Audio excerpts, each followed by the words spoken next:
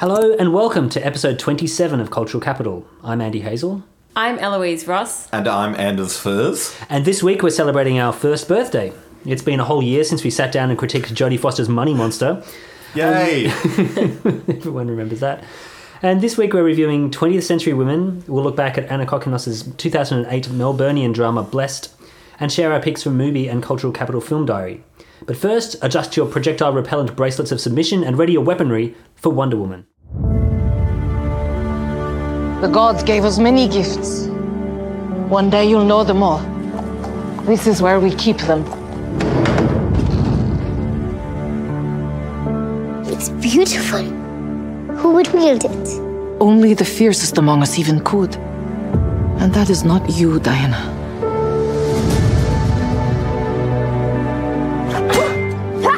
You will train her harder than any Amazon before her. 5 times harder. 10 times harder. Never let your guard down. You expect the battle to be fair! Until she is better than even you. While it is bookended by present-day modern-world Diana, played by Gal Gadot, participating in the exploits of Wayne Enterprises, thus framing it within the larger and continuing DC film universe, this version of Wonder Woman is a strong, standalone origin story about the Amazonian warrior princess, with an extended setup on the island of Themyscira that establishes Diana's strength, curiosity, and resourcefulness from an early age. Before the broad demands of a world war, director Patty Jenkins allows her superhero to be personalised and to have some genuine depth. When their island is discovered by cartoonishly evil German soldiers, Diana leaves the Amazonian haven set up by the god Zeus on a mission with American soldier Steve Trevor, played by Chris Pine, to stop the war and save the world. Even in this human dimension, Jenkins maintains a sort of uncanny sense of reality, painting World War I with an almost cartoonish aesthetic, again, assisted by the rhythm of the score music, I think. But it isn't excessive, and so her film really respects the story and its wartime debut in 1941 that gave its readers at the time something through which to make sense of their immediate reality, while also giving them a sense of thrill and escapism. This film is not perfect, but it's an extraordinarily thoughtful depiction of a superhero, and I think this must be, in some ways, because it is helmed by a woman, the first superhero film of this present era to be so. Anders, did Wonder Woman return your faith in the superhero movies to instill a sense of wonder? It definitely did instill in me a sense of wonder, which I think is quite interesting. I thought this was a really interesting movie for several reasons. The first thing I want to echo what you said there is the level of filmmaking craft that Jenkins brings to this film, I thought was wonderful. You know, shots last longer than 3 seconds. You can follow what's happening in the fight scenes, which is a key thing, I thought. The action is very comprehensible in a way that it not always is, for me anyway, when it comes to superhero, this genre of filmmaking. And I know I sort of sound like a grumpy, befuddled David Stratton-esque character when I say this. But I really like that. You know, she doesn't patronise her audience in terms of the filmmaking, and also the screenplay doesn't patronise us. This was a big thing I really liked. It doesn't try to have its cake and eat it too, which a lot of contemporary Hollywood movies do. They sort of gesture towards moments of drama and tension and then pull back, or they do something dramatic and then say psych, and you kind of feel cheated. But with this, I didn't feel like that at all. It had a very sort of satisfying, dramatic arc, unlike a lot of other superhero movies. You know, it does gesture to the rest of the DC Comics universe through, most notably through this Wayne Enterprises logo that we see at the start, and a few other little things. But it's not, you're not feeling like you're sort of in one part of this ginormous puzzle that feels like endless, you'll be endlessly filling forever. It's a nice sort of standalone story. And what I found particularly interesting though, and I'd like to get your thoughts on this, is the film's politics. So the movie, set in World War I, very clearly positions the Americans and British forces as the good guys against these cartoonishly evil villains. And the most interesting moment for me happens about halfway through when Wonder Woman basically like leads this charge of Allied soldiers into an occupied French town and across the like no man's land of the Western Front. And I thought that was like a really interesting... Up until now in this film, she spends the whole movie fighting to be who she wants to be, surrounded by men who are like, you know, very patronising towards her. And here she is in this enthralling, cathartic and quite militaristic moment of... I don't know if it's pseudo-propaganda or what it is, but it's really... I was very emotionally moved by it, and I was quite concerned about the level to which I was emotionally moved by this scene of this war scene. Well, I thought that was a really strange one, because up until that point she had been very fixated on one particular goal, which was to seek out this particular... The god of war. The god of war, yes. But then she's suddenly confronted with the reality of war, which she was confronted with in the very key scene earlier on a beach, where she's suddenly brought into the 20th century. She's shown death. She's shown all these sorts of really, really, you know, transformative moments. Yeah, they're killing children is what she says, I think, at that point. Yeah. And that is what, you know... So she's taken away from this, and she decides to go and, you know, free this town after she meets this mother and child. And it seemed like a really strange sudden reorientation. Like she was like forgotten about her key goal and decided to go off and do this, you know, amazing militaristic endeavour which draws fire away from the men who can then go and turn it around. It was one of a number of things in the film which I thought detracted from it slightly, because there is this really strange juxtaposition of tone where you've got this real, like, the reality of World War One, like these horrible, brutal situations. Then you've also got CGI nonsense happening all over the top of it. And it's this kind of weightless thing where you've got this brutality and then you've got this, you know, 21st century sense of fun and what you expect from a superhero movie, which is, you know, CGI battles, and there to be really not that much stakes. I mean, isn't that kind of like... Possibly, what I really loved about this movie is just that I think it did so well in speaking to the original comics. And I mean, isn't that the purpose of the comics, that they kind of... I mean, they were fiction, they were a bit ridiculous, they were escapist, they were obviously cartoons in the 1940s. That was the way people got into them and came to understand this character through this, you know, this clear kind of other world. But also it was doing... a whole lot of really serious kind of emotional searching through there's a cathartic national options and nations options, and it was a little bit, you know, it was propaganda, but it was also really cathartic, as you say, for citizens of America at the time. So isn't that kind of the same thing, just in a new era? And I think there are ways of juggling that, Yeah. but I think this was the jumps in tone at least left me a little colder sometimes, even though I found a lot to love about this film. I think that's really interesting, and I think too it really speaks to our current socio-cultural moment as well, not just in its overt feminism, but in how it's sort of, this film explicitly admits that human beings can be flawed, even bad people, but it still offers us this optimistic argument for hope anyway, which I think is quite an interesting You're talking about like for a the film to final say. battle kind of thing. Yes. And That was what I had the weirdest response to, Okay. because obviously, and Anders and I kind of squealed with glee when we saw Danny Houston's name in the credits when we were at this movie, because he's great and he is such an exciting, very cartoonish, not very dynamic or, I don't know, not very innovative in any ways, but he was a great villain.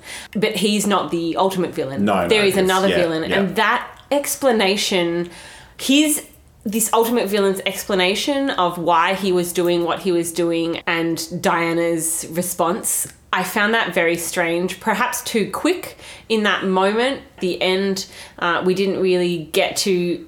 I felt like what she was doing was also flawed, and she also had a decision to make, which was not a perfect decision. It was not one-dimensional, and Exactly. I don't think that the film...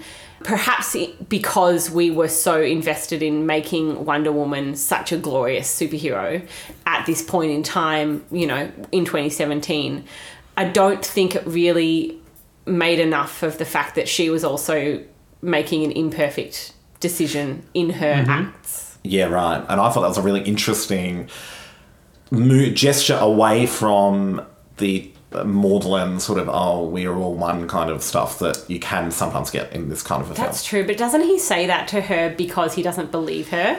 Because he doesn't believe that she's got these great powers? Because he thinks that she's just still, even after all of this, he still somehow thinks that she's making it up? I think that was why he said it to her, you know, and then she's like, you don't believe me. Well, the part of the introductory voiceover at the very beginning of the film is a statement in which she says, what one does when faced with the truth is more difficult than you think.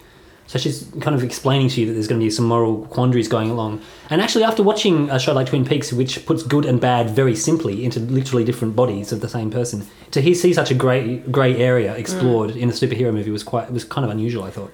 Yeah, it was really honest, and I think in Gal Gadot's face you can see her figuring this out. Yeah. And she's not obnoxious, and she's not arrogant, and she doesn't think she knows. Yeah. And part of that is really organic in the fact that she does come from this Amazonian island, and she doesn't come from the real world, and so she is learning, and she's not yet, cocky in this like self-reflexive way that some superhero movies treat or allow their superheroes to behave.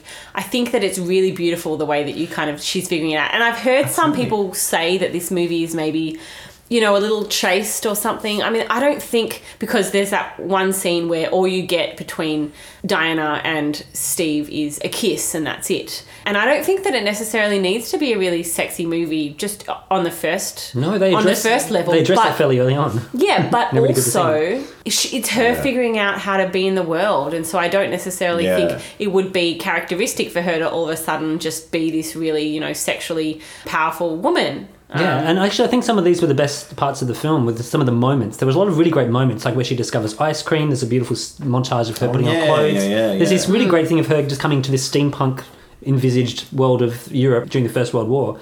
So it was visually, I thought, really, really striking in a lot of scenes. But then also just to see her gradually acclimatise to the social mores while wandering around with a sword and a magic whip and a shield and stuff like that.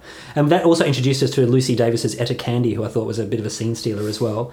I thought her weakest... I think she's always a scene stealer. Yeah, but her weakest scene was in the trailer and made me go, oh, this isn't going to... Yeah. She gets loads of great lines. She's really she balances the humour and the suffragette focus, really well, I thought. Yeah, that's true. I wanted to bring up, and I don't even know why I'm giving this guy the time of day, but it kind of got a bit crazy on Twitter. Someone at The Guardian wrote a review. This reviewer's name was Steve Rose. He wrote a review that was getting a lot of attention, particularly for this line that he wrote.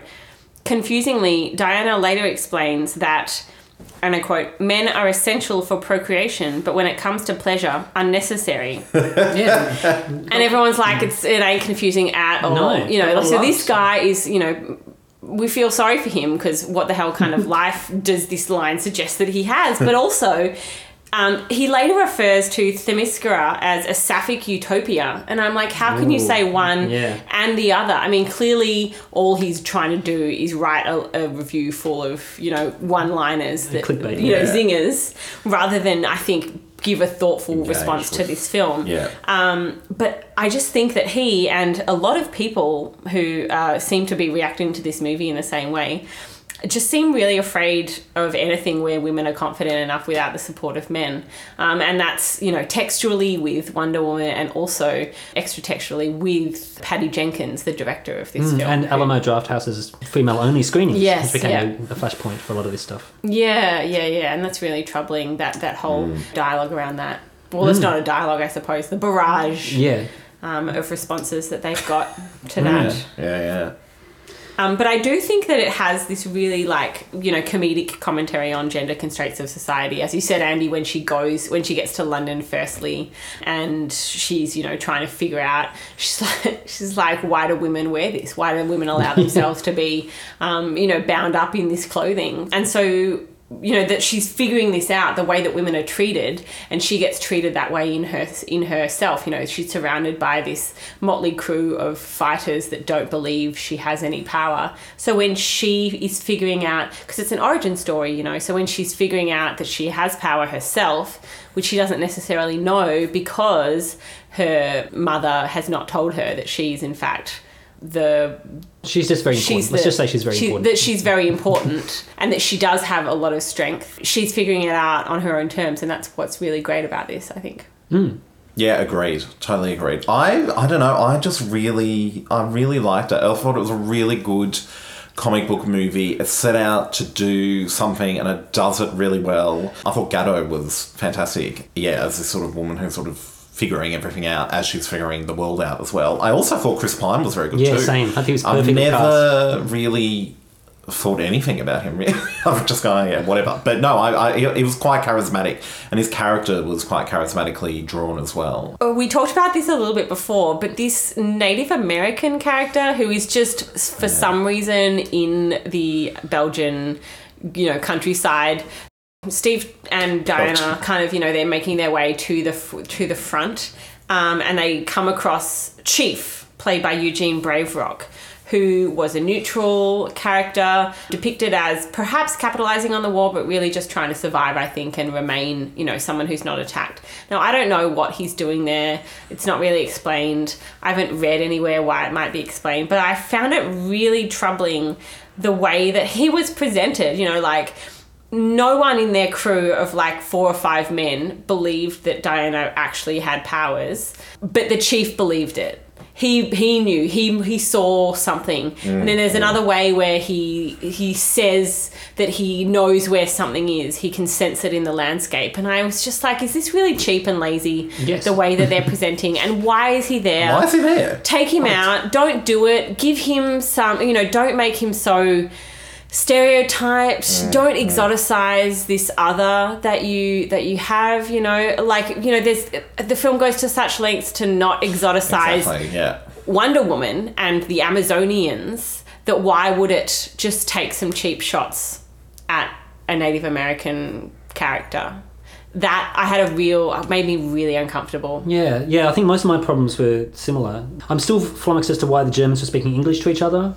There was this completely implausible ragtag bag of misfits who band together to save the day. Well, there's a whole bunch of CGI. It's a comic book movie. This is my problem. Wonder Woman is not the only movie to have Germans speak English to each other. No, it's not. But it's also yet another. Yeah, you wish that it would stop. It's a concession you have to make a comic book movie, which I think is the problem. I'm really excited that there's a comic book movie directed by a woman, starring women, but it's still a comic book movie. There's still a whole bunch of concessions they have to make. It's essentially a lazy formulaic storyline that they seem to have to adhere to, particularly with origin stories where it's all an innocent is born, they discover they've got powers, they've got to go and be tested, their parents have got to say sad goodbye, they've got to go off and do X, Y, and Z hero's journey. And it's just tedious. We've got Thor Ragnarok coming up, which does look great. We've got Justice League coming up, we've got Transformers, we've got Planet of the Apes, we've got all these blockbuster things coming through, and I just think there's better ways to spend $150 million.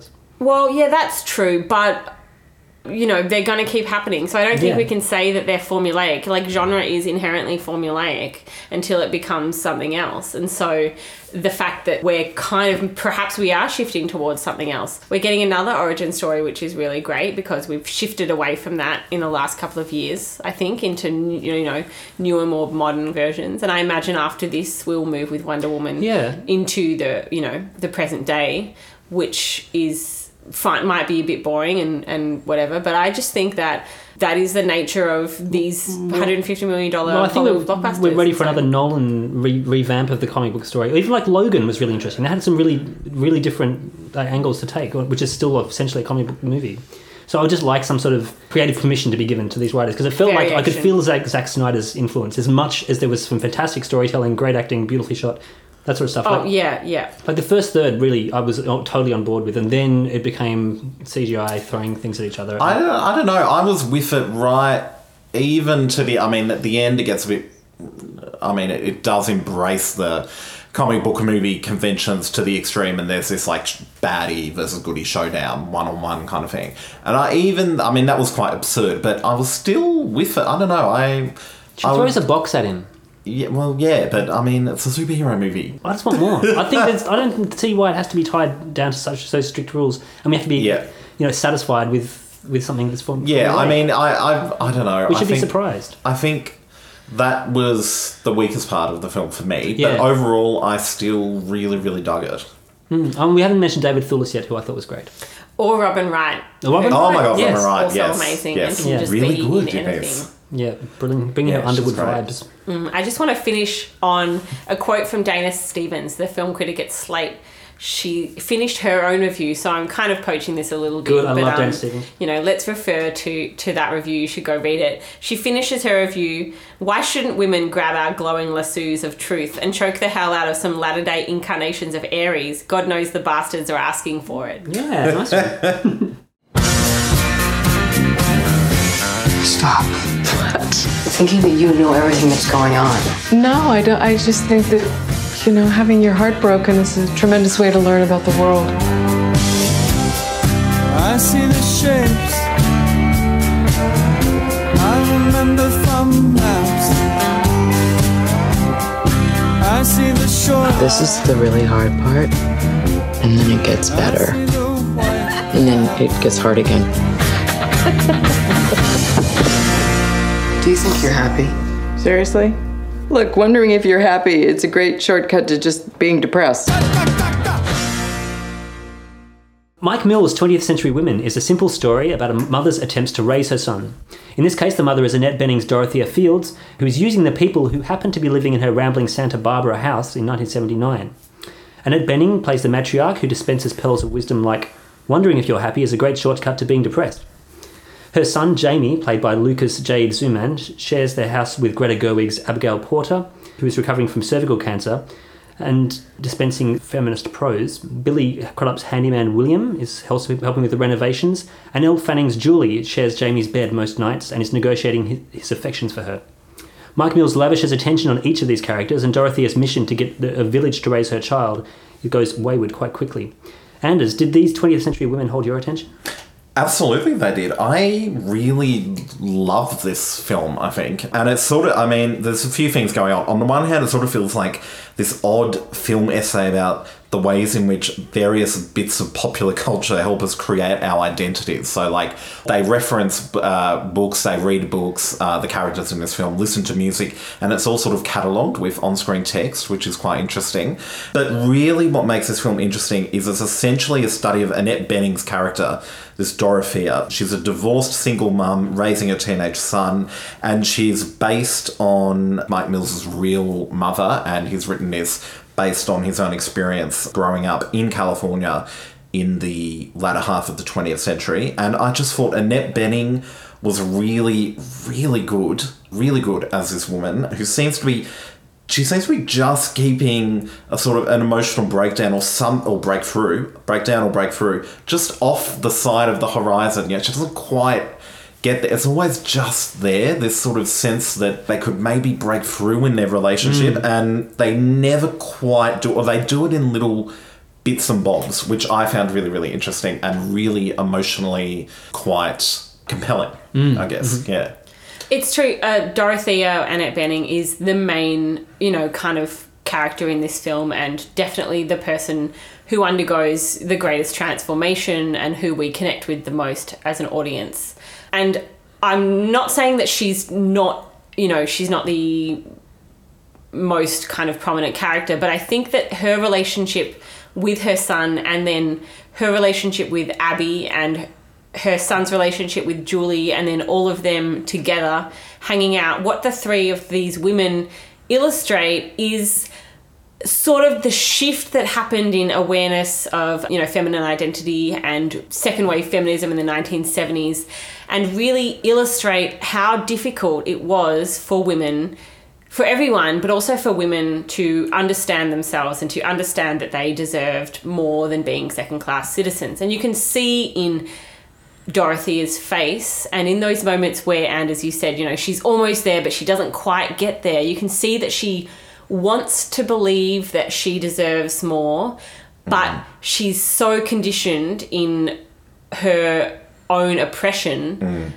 because, as her son constantly reminds us, she was born in 1924, she was raised in the Depression, she had so many other things going on, that she's so conditioned in her oppression that she just simply cannot understand that she's in fact allowed to behave in this way. And I think it's very specifically related to her awareness as a woman and to her feminine identity and feminist identity, because you can see in other elements of her life, at the beginning when they go to the bank and she says she wants a bank account for her son, the clerk says no, and she says, why not? He's a human being. He deserves, so she wants to override kind of capitalism and just the, society in several other ways. She lives in this bohemian life kind of style, but it's just those very specific things in relation to her and to women being allowed to claim their identities that she has the most problem with. And I think that's so interesting,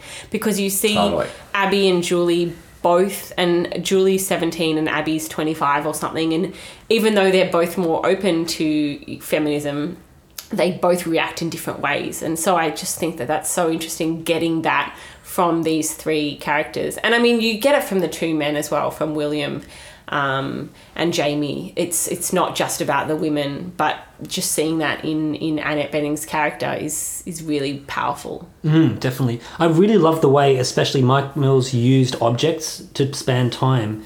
So in the opening scene, we have a car on fire in a parking lot, and it's like an accident. Then later on, we get cigarettes become really important. There's a particular scene with Elle Fanning's Julie educating Jamie about it. Smoking cigarettes. A pregnancy test becomes really, really important. So there's all these objects used as almost like Polaroids of time. So they like document parts of the people's lives, or they're used to show growth in some way. And these are used alongside music particularly really, really well. To give a sense of Annette Bening's world, you get quite famous songs like Basin Street Blues and In a Sentimental Mood. But then to get the current 1979 era, you get obscure songs. You don't get pop singles. You get like album tracks from the Talking Heads. You get like early Black Flag and this sort of stuff. It's shown in a really, really interesting way, and a brilliant scene involving Raincoat's song Fairy Tale in the Supermarket, in which Elle Fanning tries to bridge the generation gap by explaining the logic behind the music. And I'll just use a clip here for a less successful example in which Benning and Billy Crudup's William attempt to understand the hardcore punk pioneer's Black Flag. You don't need to like it. Okay, what is he saying? Head on my shoulders. Going berserk. Right.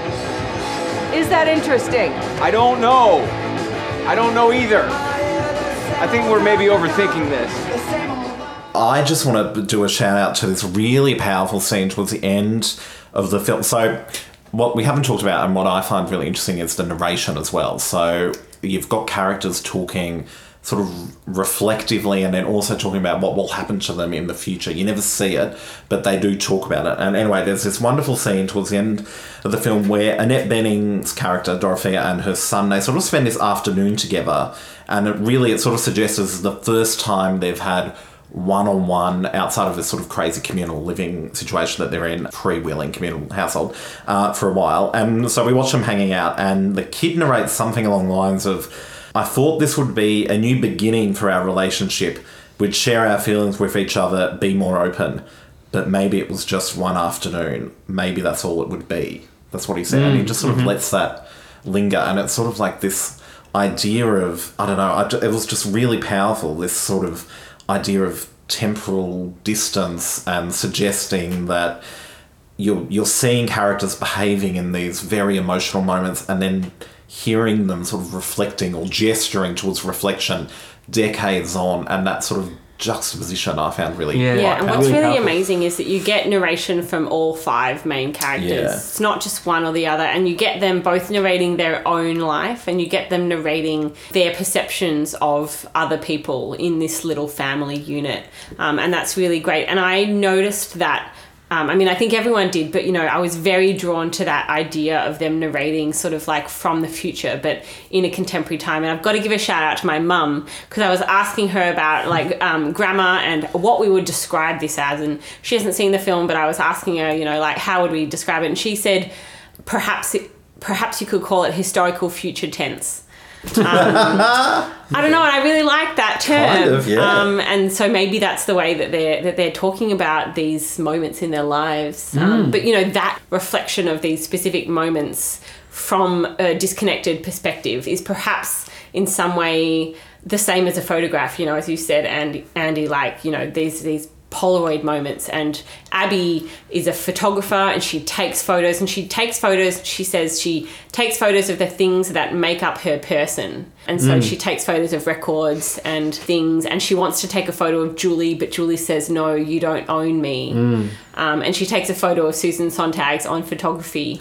So, there's all of these snippets of things that make up people in a really disconnected way, and everything is about perspective, and no one is whole in this film, and that's what I find, or no one is whole in the eyes of another. And that's obviously part of the message, is that Dorothea will never know her son Jamie as others know him, and Jamie realises he will never know his mother as a person. He will only know her as his mother, and so that idea of only, you know, knowing fragmented people is really interesting. Yeah, there's a lot of really interesting stuff going on, I think. I thought it was quite interesting. Yeah, I also think we should point out that it's actually quite funny and a very warm film. It's really like an enjoyable thing. We might be like tearing it apart and academically talking about it, but it's really like, it's not a melodrama. No, I mean, it's very warming, but also it's funny. It's kind of powerfully poignant because there is so much conversation. There's so many people sitting around tables talking or sharing meals, things like that. I feel like there's a much more 1979 thing than 2079. Yes, exactly. Yeah, I agree. and also Mike Mills is married to Miranda July, and they obviously have very different. They're very different artists, the two of them, but I think you do just have some of this warmth and this dedication to conversation and dedication to the human part of living and the experimental part of living that you see in Miranda July's work as well. And Miranda July can be quite eclectic and quite distancing, but she always has some really keen things to say and to explore in terms of emotion, and you can see that very much in this film as well. In Mike Mills's kind of blend of emotion and comedy. Yeah. I'm flummoxed as to how this only got one Oscar nomination. And Benning was robbed. I'm going to join She the was chorus. robbed, and it was a bit of a thing then that she didn't get an Oscar nomination. Everyone was talking about it in January because this was released in the US in December or January. I think I saw it back then, and then it was long delayed in Australia, but is finally out now, thankfully. But yes, there was a lot of dialogue around Annette Bening. Oh, she was a shoo-in. Getting robbed, and she's still hasn't won one yet. Nominated twice. She's very good in this. I also want to do a shout out to Billy Crudup. That's two podcast mentions in a row. So he's got a late career, well, not late career, hopefully, a recent career resurgence. He's dreamy. He is very maybe dreamy. a bit of an asshole, but also pretty dreamy. and Greta Gerwig too, I thought was really good. She dialed down her more capital Q quirkiness. She was really good. I know, I agree that capital Q quirkiness, along with many other people, I'm sure was beginning to grate on me, but seeing her in this was really wonderful.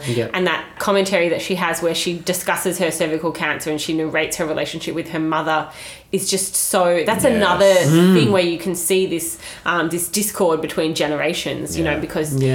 I don't want to spoil it, but, you know, you can kind of see that being explored there as well. And then Abby trying to find another connection with Dorothea. It's quite beautiful. Yeah.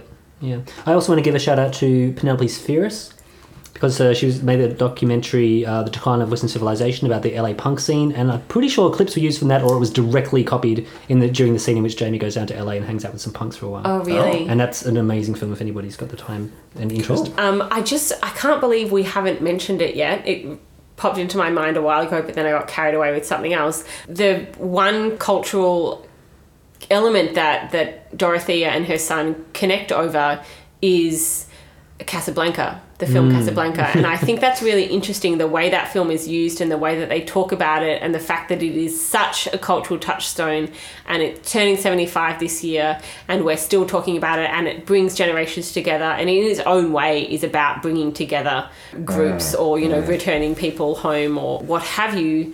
And the fact that movie is what they relate to each other through is really interesting. And also the use of Rudy Vallee's You Must Remember This as, you know, it kind of in the opening and in the closing credits is really beautiful. Anyway, I just wanted to mention that because it is really key. And a lot of people might just think, oh, Casablanca, and then cast it under the rug. But it's really well done here.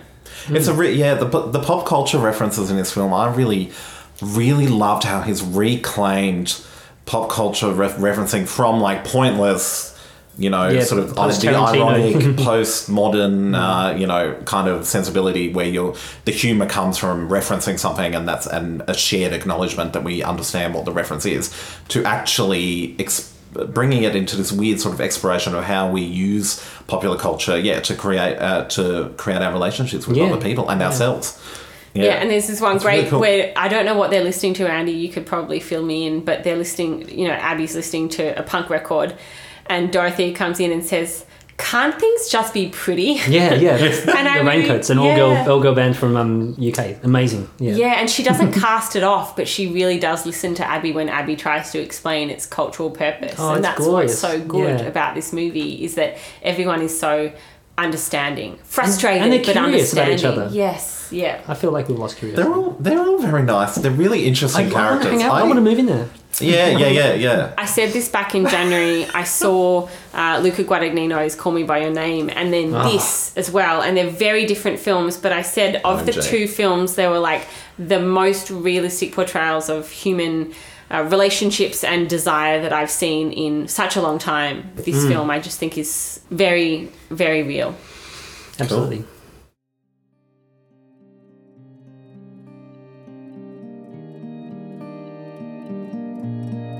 And now to the Cultural Capital Film Diary. If you like adrenaline and altitude, then the Banff Mountain Film Festival may be of interest.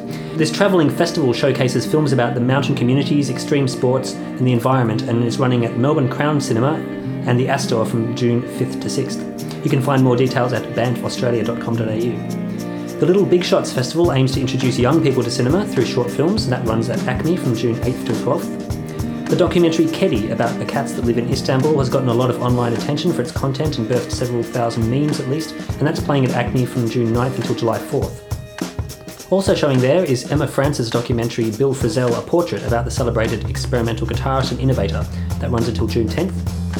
The Astor has some very interesting events coming up over the next 2 weeks. On June 6th, Luke Buckmaster will launch his book about the making of Mad Max with a screening of the film and a discussion with some of the film's crew. On June 11th, Ben Mendelsohn himself will be on the Astor stage to talk about Benedict Andrews' new film Una, in which he stars with Rooney Mara and Riz Ahmed. Other highlights from the Astor calendar include Starship Troopers on June 12th and Nacho Vigalondo's Colossal on June 15th, which is a film I would have loved to have talked about on Cultural Capital if we had time, as it's possibly the best film of all time that seems to be a star vehicle, is also a monster movie, but is actually about a toxic masculinity. Other highlights of the Astor calendar include Nacho Vigalondo's Colossal on June 15th, which is a film I would have loved to have talked about on Cultural Capital, as it's possibly the greatest film of all time that seems to be a star vehicle for Anne Hathaway, and is also selling itself as a monster movie, but is actually all about toxic masculinity. Great. What's happening over at Melbourne Cinematheque? We are finishing up our Robert Mitchum season with Out of the Past, one of his most famous noirs. It is Jacques Tournier directed film starring Jane Greer. Now, it's excellent. One of my favourite noirs is the kind of cheapo copycat film called The Big Steal, also starring Robert Mitchum and Jane Greer, which is just lots of fun and is on DVD if you want to check that out. But Out of the Past is also super great and screening on 35mm, to be followed by The Sundowners, Fred Zinnemann's film where Robert Mitchum and Deborah Carr pretend to be Australian. And it's filmed in colour in our outback, so there you go.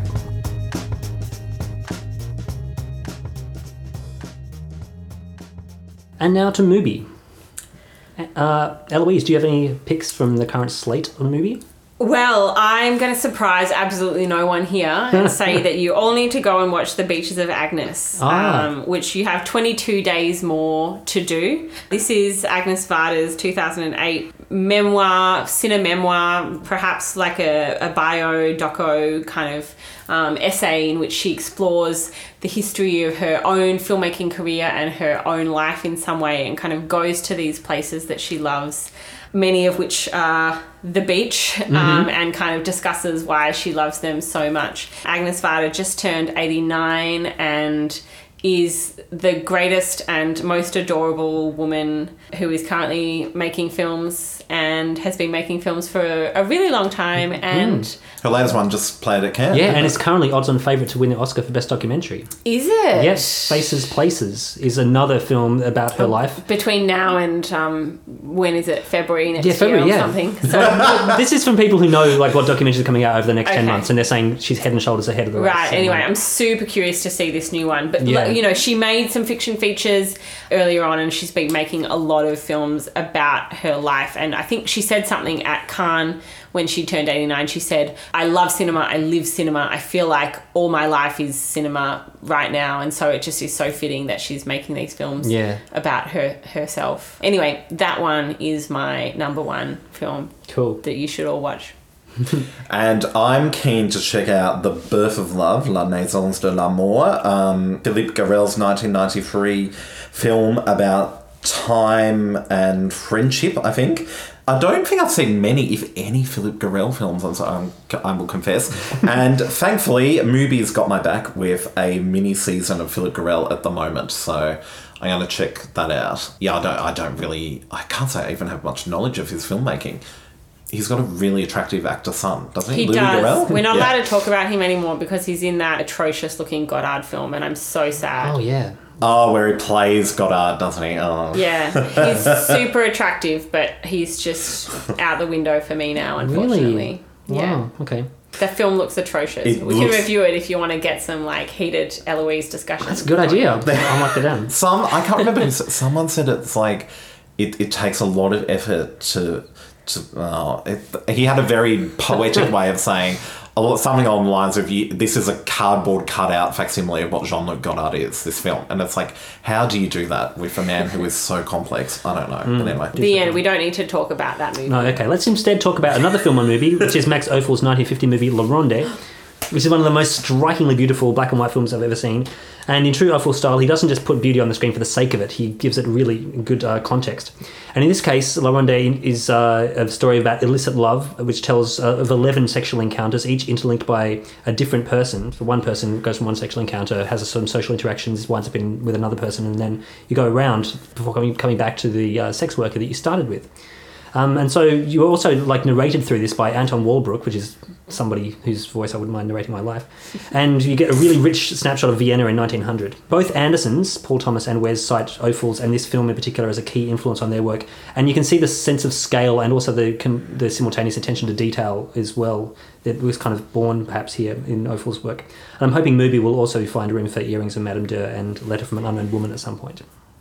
I have those on DVD. Do you? Oh, yeah, they're brilliant. Yeah. That's on Mubi for another 9 days. And if you like the sound of these recommendations we've given, or if you want to check out other stuff that Mubi has screening at the moment, you can go to mubi.com/cultural capital and get an extra month free if you sign up using our code. And then you can enjoy months and months more movies as a member of mubi.com. And I just want to point out that the many sins of Valerian Borowski just keep coming. There's so many. There are so many sins. Andy's face is looking a little bit angry. I'm kind of over it. It seems like filler. I think we can do better, but I'm not going to slag off the entire channel just for those preponderances. Anyway. Why don't you tell me about your kids? Why? Did you take my money? No, I was just asking for some. You're lying. Daniel! His name is Rue. He's been missing for more than a week now. Can you bring me some clothes? Where are you? Mum thinks you're dead. You know, you never touch me. You don't want me to touch you. And now to Blessed. Anna Kokkinos is a filmmaker whose work is intimately entwined with Melbourne. Probably most well known for directing 1998's Head On, she also made the 2009 film Blessed, which is our choice of a Melbourne-focused film to discuss today. A who's who of writers, including Andrew Bavell, Melissa Reeves, Patricia Cornelius and Christos Tsiolkas, adapt their play Who's Afraid of the Working Class? The film is split into 2 distinct halves. The first half follows the loosely connected stories of some working-class Melbourne teenagers, mostly on the streets of Western Melbourne, and the second half of the film goes over the same time period but takes their mothers' perspectives. Adjacent to all of this is the story of a man who was separated from his Indigenous mother and is coming to terms with the death of the white woman who raised him. Linking both halves of this film are some key visual motifs, including watching the characters including waking up and staring out of windows.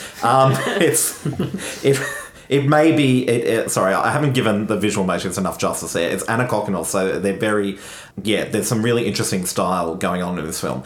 Eloise, did you feel blessed by the gods of Australian cinema when watching this?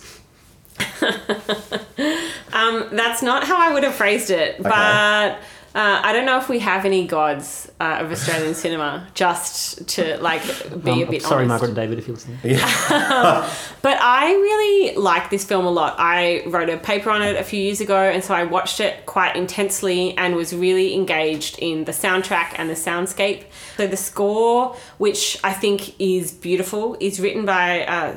excuse my pronunciation, Cezary Subisweski. Oh, yeah. I apologise for that pronunciation. It was terrible. But it's beautiful, and he, I believe, has composed for an Anna Kokonos films in the past.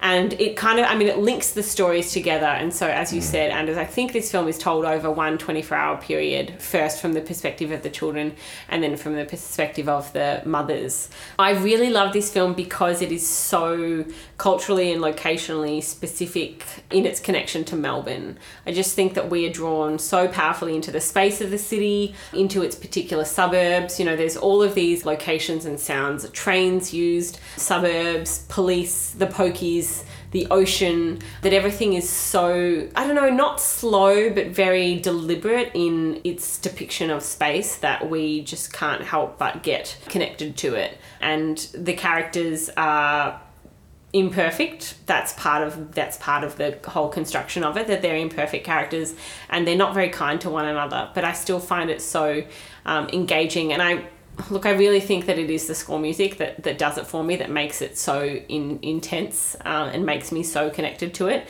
Anna Kokonos has said herself that this film is about the primal relationship of mother and child in all its difficulties and devastations. And this movie, to me, is devastating. And the final scene is devastating, and I think that everyone should watch it. But Anders, I know you weren't such a big fan. Well, it's a weird film. I think it's a really interesting film, and I recommend people see it, but I don't think I liked it. It's very depressing. That's probably why I liked it. Phase. It's overwhelmingly depressing, really. But I didn't feel like it affected me in any major way, despite its quite bleak and getting bleaker subject matter.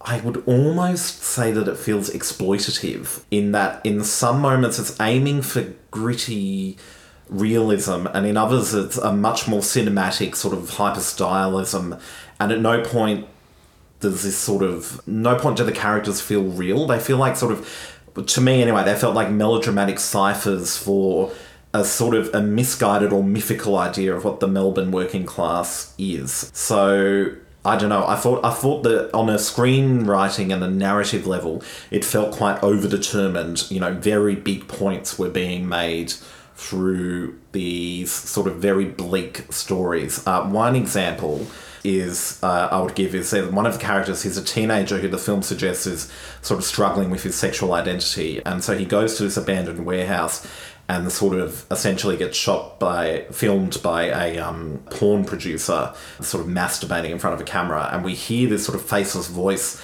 telling him what to do.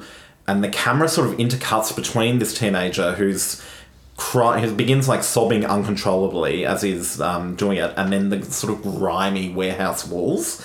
And it just felt like a really awkward intermeshing of over-the-top storytelling to make a very sort of dramatic point, I guess. And then this stylism that I didn't think... it was just this very odd mishmash of things to me. And I thought that's representative of the film as a whole.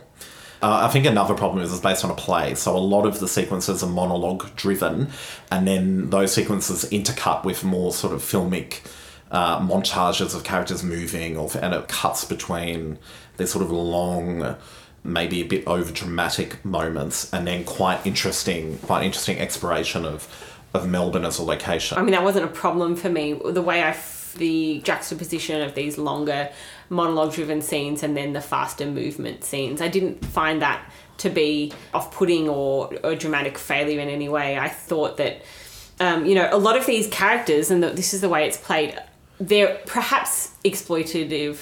Perhaps it is exploitative in some way, but I found that these characters are like the point of us exploring them and spending time with them is that they're all lonely.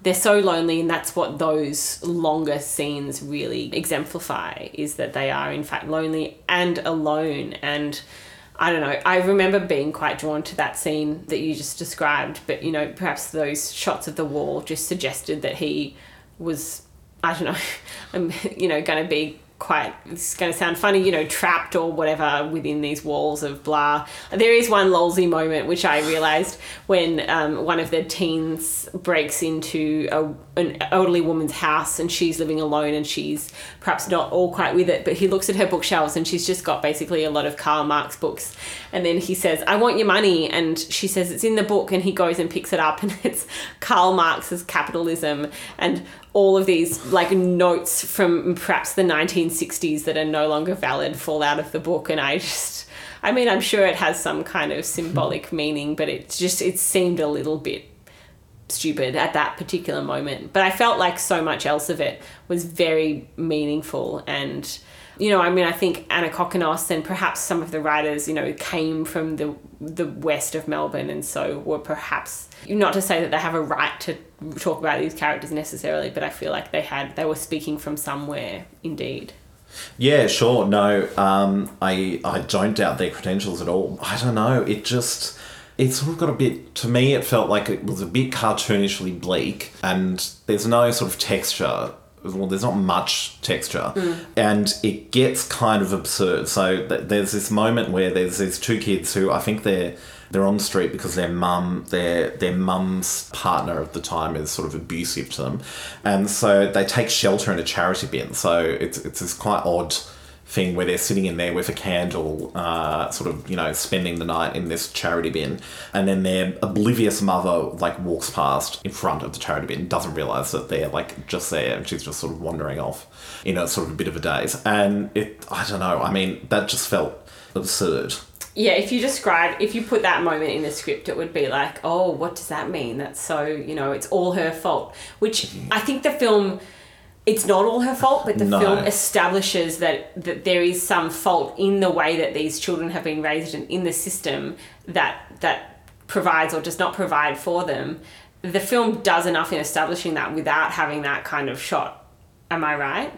Yeah, I think so. I think so. Perhaps that is, yes, overdoing it a little bit. So for me, where this film fails, and I know I'm here dissing all these amazingly storied Australian playwrights here, but I think on the level of storytelling, it's way too much. They're big, obvious points that are being made. However, on a formal level, it's really, really interesting, and I think that's what makes it worth watching. Yeah, okay. That's an interesting thing to hear. I loved it. I love how depressing it is. The end is completely awful, but you all need to watch it and have a big, huge cry. It didn't affect me at all. I was so alienated from the drama at that point. Yeah, okay, interesting. It was, to me, it had become absurd that moment. But right. Anyway, if you go and watch it, then please let us know what your feelings are. Did you cry, or were you like just cold-hearted, left alone on the couch? Where can people find Bless? Well, it is on DVD. It is on DVD. I borrowed this from the Melbourne Uni Library. I own a copy. So people tweet to you and ask to borrow it? Yeah, or come around and watch it with me. I just love to watch it. You've only seen it 15 times. Yeah, I could do with a few more. But I believe, I don't know, I assume it's probably on Ozflix. I'm not actually signed up to Ozflix, so I don't know. Yeah, maybe start there and see. Yeah. Cool. Thank you very much for making it to the end of Cultural Capital. It's episode 27. And for sticking with us for a whole year. Yeah, for thanks. 12 months of I know, cinema. we're so appreciative, especially to those who've written reviews and given us 5-star ratings. Yes, Thank you very much. Faved our tweets. Yeah. We love a good fave. Hit us up for some birthday cake. You can follow us on Facebook, if you're not already, at Cultural Capital Podcast. We're on Twitter at The Cult Cap Pod. And for me, you can find me at Andy Ricky. And I'm on Twitter at Anders Furs. I'm on Twitter at Eloise Lowe Ross. We think you're wonderful. Thank you very much. Thank you.